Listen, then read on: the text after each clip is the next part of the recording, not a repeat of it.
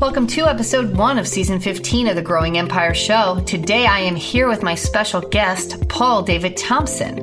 And we're going to talk about creating long-term generational wealth with real estate investing, as well as creating wealth through your passive income. So stay tuned. Welcome to Growing Empires, hosted by real estate entrepreneur and trusted investment advisor, Jennifer DeJesus. Growing Empires provides insight to building wealth through passive income-producing real estate investments for those who want to build and manage a more profitable real estate portfolio. Thank you for joining us for episode 1 of season 15. Season 15! I am so thrilled. And this season is going to be the best season yet. Please don't laugh at me. I know I say that every season, but I am on a mission. It is absolutely my mission to keep bringing you amazing content that keeps you invested, keeps you intrigued, and keeps you searching for more. And this season is going to be no different than any other before. So season 15 is where I'm going to do in-depth interviews all season long with investors who built their empire. They took the leap of faith, they took the risk, and they have nothing but success to show for it. They have been able to create financial freedom for themselves and their families. They've been able to get their time back and enjoy life. And they've created generational wealth, which is something we should all strive to do. So I'm really excited to jump into season 15, and please make sure you do not miss 1 minute of season 15. It will be very rewarding and very eye-opening, and it might just be the thing to get you up and going in your real estate investing career. So make sure you stay tuned. Today you're going to hear my interview with my special guest, Paul David Thompson. And the reason that I asked Paul to be on my show is because I thought he was really a role model for so many people. He believes in leading life by design, and he's been able to achieve financial and personal freedom by investing in real estate. And I think his story is really amazing. Paul is the #1 best-selling author. He's a full-time real estate investor. He's a coach. He's a hard money lender. He's a husband. He's a father. And he is leading his life by design. I find his story to be really motivating, and he has so much to offer to investors just getting started out. So in a few moments, I'm going to jump right into that interview. But before I do, I wanted to just quickly shout out his podcast as well, in case you're looking for another resource. And it's called My Freedom Foundry Podcast. So make sure you check out Paul on that podcast. And now we're going to jump right into that interview. So welcome, Paul, to the Growing Empire Show. I am so glad that you are here. Thanks for having me. Oh, pleasure to have you.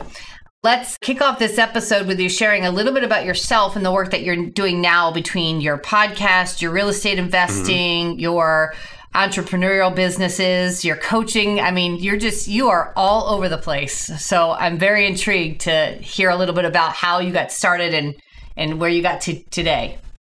Yeah, I do have a couple of different disciplines, but I once heard someone refer to it as having a common theme, like you have a solar system and then you have certain orbiting planets. And the orbiting planets that I have is around, it's always real estate based. And I'm a real estate investor by nature, by training now, and by discipline. But then I also do coaching around that. I run my own mastermind, and then I also do investments. So I have my existing portfolio of single family, which is where I cut my teeth, but I spend very little time thinking or operating in that business. I have a property manager in place, so there's not much going on there. And so most of my time now is spent on creating content around the mindset it takes to step out of earning based on your time exchange of value and buying equity in properties or building a business that's real estate focused. So the time and energy I spend now is around being a business owner, an effective entrepreneur, and helping other people do the same thing. Very cool. So where did you come from? Did you come from corporate America, or how did you get into real estate? How did that all start? Yeah, I followed the traditional path of, the age-old wisdom of, work hard, go to college, get a degree, get a job, and, then I got a mortgage and I got married and I got fat.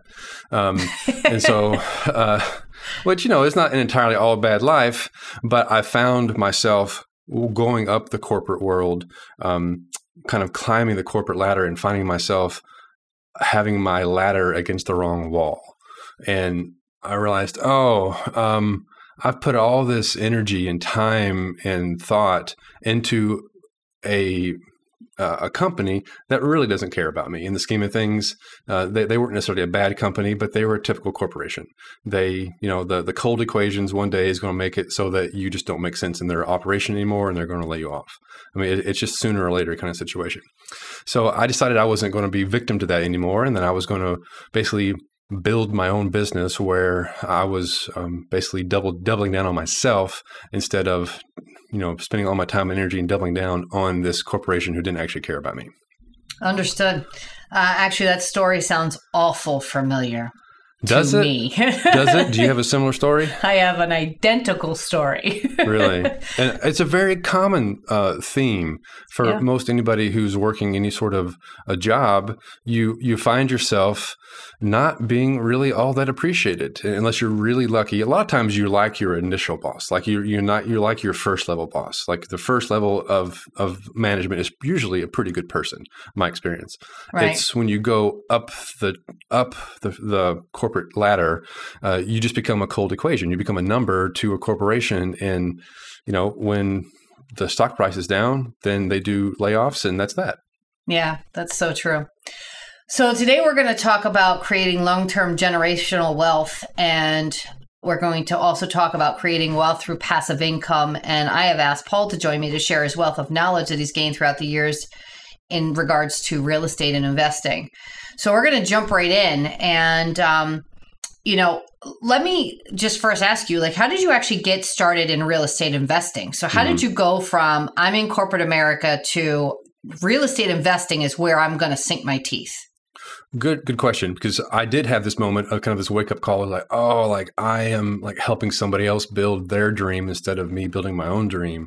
But I didn't know what my own dream was. I just knew I wanted to have control of my time, but I needed a vehicle, I needed a bridge to get me there, to create enough passive or residual income that would exceed my living expenses so I could basically buy my time back. And I looked at a lot of different options. I looked at buying some sort of company. I looked at becoming a franchisee. I thought about starting an insurance agency, and everything that I looked into felt like I was buying myself another job. And I sure didn't want to spend money to buy myself a job that I couldn't get out of. So I landed on real estate as a way to dip my toe into an investment vehicle that allowed me to get some residual income. So instead, now I have tenants coming and paying me rent so they spend their time going to work, and then their biggest expense is paying me, the landlord, for the access and the use of the house that I've bought for them. And so now I have 40 rental properties, and I have 40 people going to work every day instead of me going to work. So it's a much smarter use of my time. It's a form of leverage, right? I'm using other people's money. I'm using other people's time and capital to go earn the money to pay for rent. Very true. Very, very true. So you are very passionate about financial freedom. From everything that you're doing in your coaching to even just a few minutes of talking to you now, you are very, very passionate about financial freedom. What is it about that and that shift that, just makes you want to not only do it for yourself, but, do it for others, help others see that relief? That's the right word too, is relief. It's this feeling of, oh my gosh, I've been in the shoes of a corporate drone who has worked so hard and spends all this time, 5 days a week, sometimes more, 50 weeks out of the year, sometimes more, to then occasionally be able to go on vacation and then really not be able to make ends meet sometimes. Most Americans can't even come up with $400 in case of emergency. We have an epidemic of money management in this country.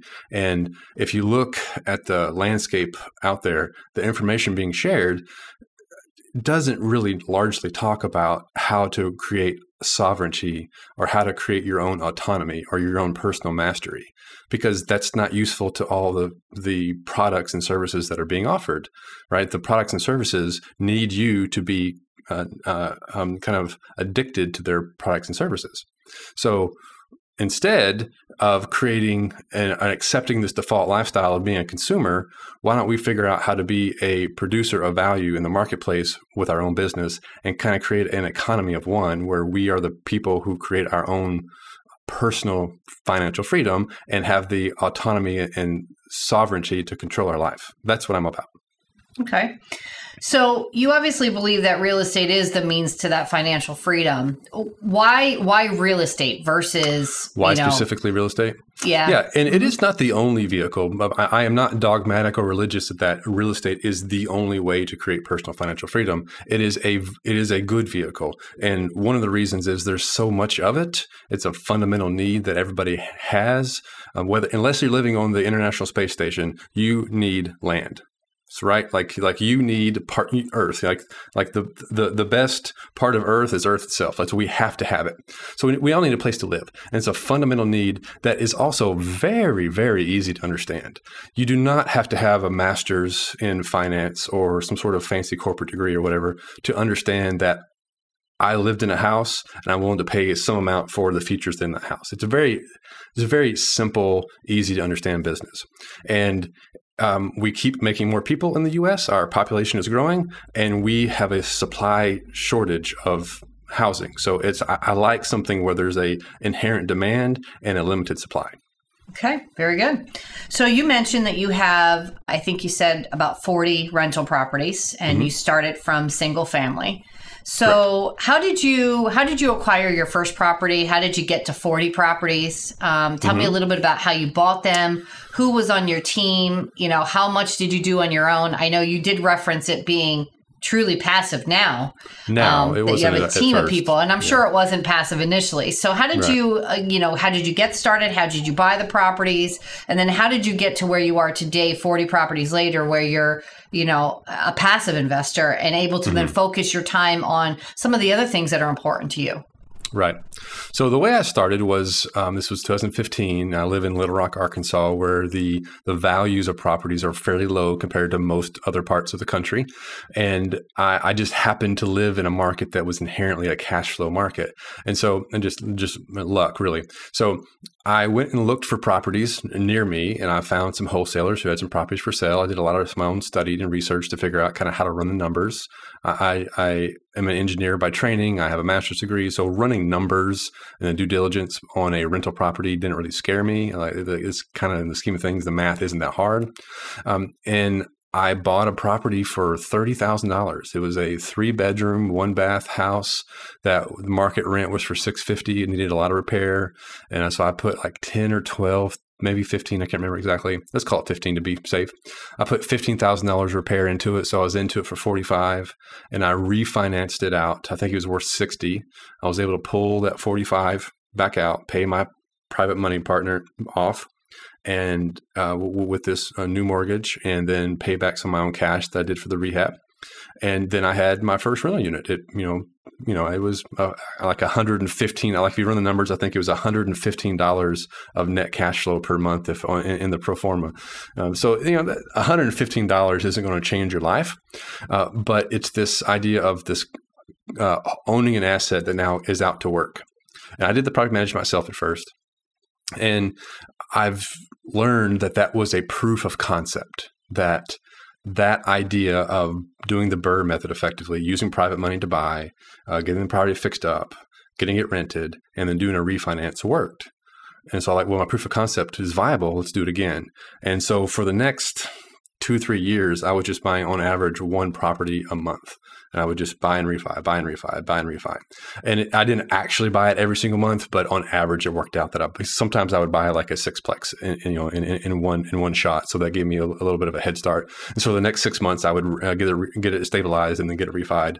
And then I learned along the way that it was fine to buy from wholesalers, but if I was going to do this at scale, that I needed to be able to control the deals myself. So I needed to be able to cherry pick the deals that I wanted and be able to flip the ones that I wanted to flip, or sell on an assignment the properties that really didn't fit my criteria.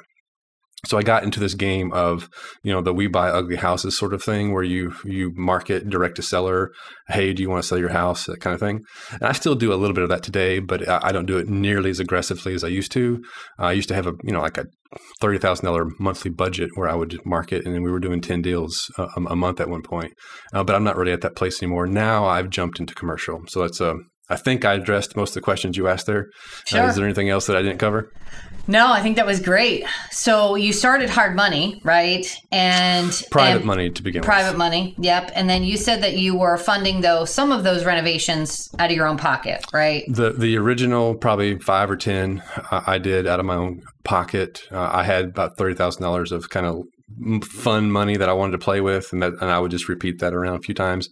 And then you do this a couple times. You do the Bird method a couple times.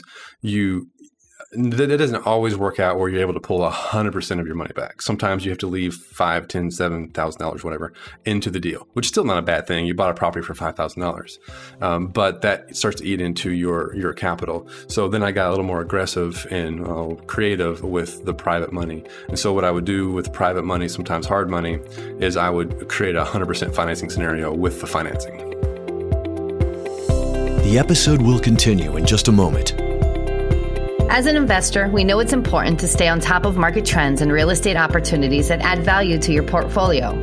We also know that having a trusted source of reliable information to help you stay a step ahead of other investors is critical to your success. If you're interested in having these types of resources, as well as access to me and my team, I invite you to join the Empire Investment Club, a free service that gives you an easier way to make sense of today's and tomorrow's real estate opportunities. As a member of the Empire Investment Club, you'll get access to relevant resources and investment-focused experiences such as live interactive webinars, market trend presentations, and investor socials designed to equip you with what you need to succeed. So whether you're an active investor, passive investor, a combination of both, or just starting out, the club is where you'll get what you need to build a portfolio you love. To join, just head over to jenniferdejesus.com, sign up, and we'll see you in the club, where everyone's on a journey to becoming a better investor. At what point did you bring on people to your team? Good question. So very early, I guess I had somebody helping me, like a friend that we were part owners of. He had a minority share, but he was a part owner and he did the rehabs. He was comfortable with doing rehabs, and I wasn't. I had zero interest in swinging a hammer, but he was handy and he wanted to do it. So that was part of it. I also used realtors to bring deals to me. That's a lot. And then I bought from wholesalers originally. But when I started building my own team, so to speak, it was usually with partnerships. Rarely did I ever bring in like an employee. In fact, I mean, even today, I don't even technically have an employee. Everybody I work with is somehow a contractor or a fractional officer, so to speak, or a partner. Because I like the flexibility of not having to have an employee that comes to my office and I have to deal with every day. Like those type of responsibilities aren't necessarily what I'm after. I want to be a business owner, not a business operator. So I intentionally set myself up to not be a business operator that had employees and HR problems and so to speak. Okay. Tell me about these partnerships a little bit more. Are we talking multiple people, just two people? Because you did mention, you're the kind of the numbers guy, right? Because you were talking about your engineer background and running numbers, and you referenced one of your other partners being the contractor doing the actual renovations. Mm-hmm. So was your partnerships always structured where like everybody brought something to the table, like a different skill set that the other did not have? Exactly. Yes. And especially when you get into commercial operations, you need somebody else to be on your team with you, like a partner, because it becomes a team sport when you're talking about, like right now I'm doing land development in Texas and we're doing, multi-million-dollar projects. It's just not something that you can take down by yourself. Even if you had the liquidity to take it down yourself, you just don't have the experience and the know-how and kind of the acumen to do it all yourself. Like you need somebody else that has some sort of discipline different from what I specialize in. So I tend to be the numbers guy. I tend to be the guy that structures deals. I tend to be the guy that does the financing. I need someone to be the sales guy because I'm not a classic salesperson. I also need someone to be like an investor relations person, for example.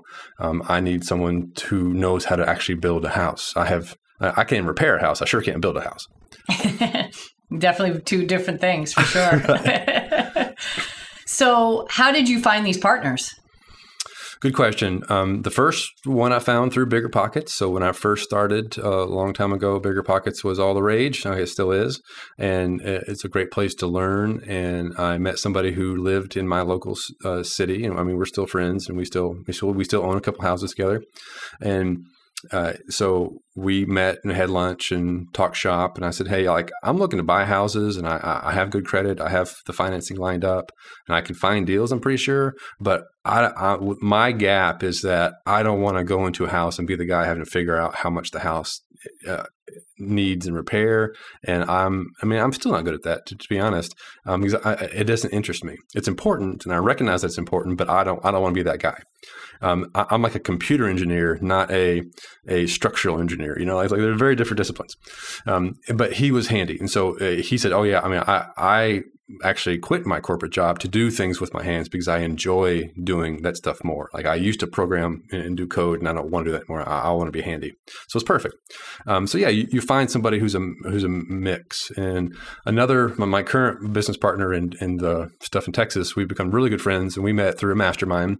I'm really big on growing your personal network and uplifting yourself by being around people who are always trying to rising tide lifts all boats scenario. So you want to find the rising tide scenario, right?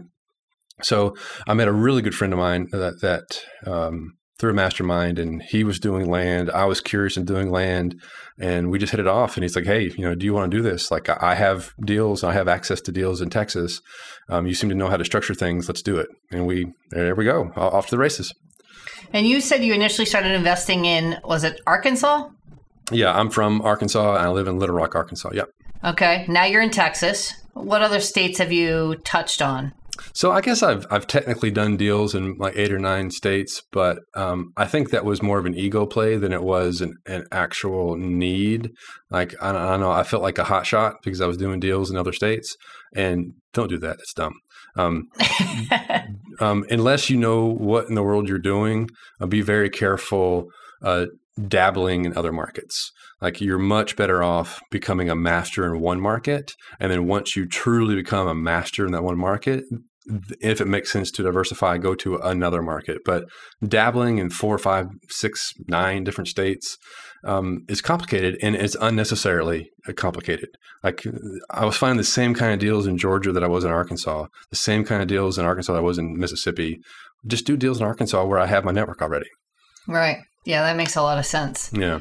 So what got you into how did you transition from the residential side of the business to, more of the land development and the commercial side? Yeah. Why did I go into commercial? I was afraid to go into commercial because you add a couple of zeros to every deal, right? So Sure. I was very careful that I wanted to avoid the risk of ruin. So it didn't make sense for me to do my first commercial deal and then it bankrupt me. And I would undo everything that I've done up to that point. But at the same time, I also felt like I was playing it way too safe by just continuing to buy another rental property. That became so pedestrian to me and non-interesting that I really wasn't going after it seriously anymore. So I needed another horizon to cast my gaze on and like conquer, right? And so that horizon I thought was something to do with land. I thought that would be interesting. I thought that the market was setting itself up to be a good deal for that. I was having trouble finding multifamily projects that I could buy myself because they're either outside of my capacity or the rates that multifamilies were trading for were just preposterous. Like, like a 3 cap. I mean, like, why would I buy a 3 cap on an apartment complex? When I realized that apartments were trading for well above replacement cost, I thought, well, why don't I just build these projects? There's a housing shortage, and there's lots of land out there. And if I can just learn what it takes to get land entitled and find people who can build properties, then maybe I have something. I have an angle there that I hadn't thought about before, and that's what I've ended up doing. That's what I enjoy doing now is being good at understanding how to take land down, get it entitled, and get the permits and ready so that it can be built by a builder. So how did you learn all that? Because you didn't inherently know it. So I did not. There was a gap big time. How did I learn entitlement? Entitlement is like one of those things that there are very few courses out there on it. I did buy one. It was okay, but you kind of have to just start doing it a little bit. Like you can learn a little bit online, but it is not like single family where pretty much every answer is out there. Entitlement is like this dark magic that you have to kind of like sift your way through. And once you do it a couple times, you realize, okay, I see there's an approach here, but it's very much about playing the local jurisdiction and understanding how reasonable the local jurisdiction is. And the big lesson I learned there is you don't buy land until you know that you can get it entitled. That's anybody is in the business is thinking about it. Get land entitled before you buy it, because you don't want to buy it then hope you can get it entitled. That makes no sense. So let's break that down a little bit, though, for my listeners that may not understand what land entitlement is. What does that actually mean? How would you describe that? So land inside of cities and even the county needs some sort of like permission to do certain things with. So in my case, I'm taking farmland, agricultural land, typically, that's adjacent to a nearby city, and I'm getting it zoned and annexed to that local city. I'm getting it so that I can get as much density into that. And you know how any kind of new development you see now, all the houses are crammed together, and you're like, I would never live there. Like, why do people live so close together? Because that's the only way the developers can make money doing it. Fundamentally, that's why. This idea of like having houses that are on these like half-acre lots in the middle of town is just not something that's done very much anymore. So the cities want the reverse. They want they don't want it too much. Like the cities have an opinion of how they want things to run in their city, and you have to kind of go to these boards and say, in the zoning committee, and say, can I please have single family here, or can I please have multifamily here? And you have to get their permission to do so, and that's the entitlement process. And so when you get a piece of property annexed, the city is typically much more amenable to that, because that gives additional kind of footprint to their city, and it gives them a higher tax basis for them to collect taxes on. Okay. Thank you for listening to part 1 of my interview with Paul David Thompson. As I'm sure you already know, Paul has been a very successful real estate investor, and his passion to helping people is just second to none. So make sure that you stay tuned for our second episode, where we jump back into our interview, and I'll continue with part 2 with Mr. Paul David Thompson. And until next time, take care. For more information about how Jennifer can help you plan, develop, and manage a strong real estate investment portfolio, visit growingempires.com.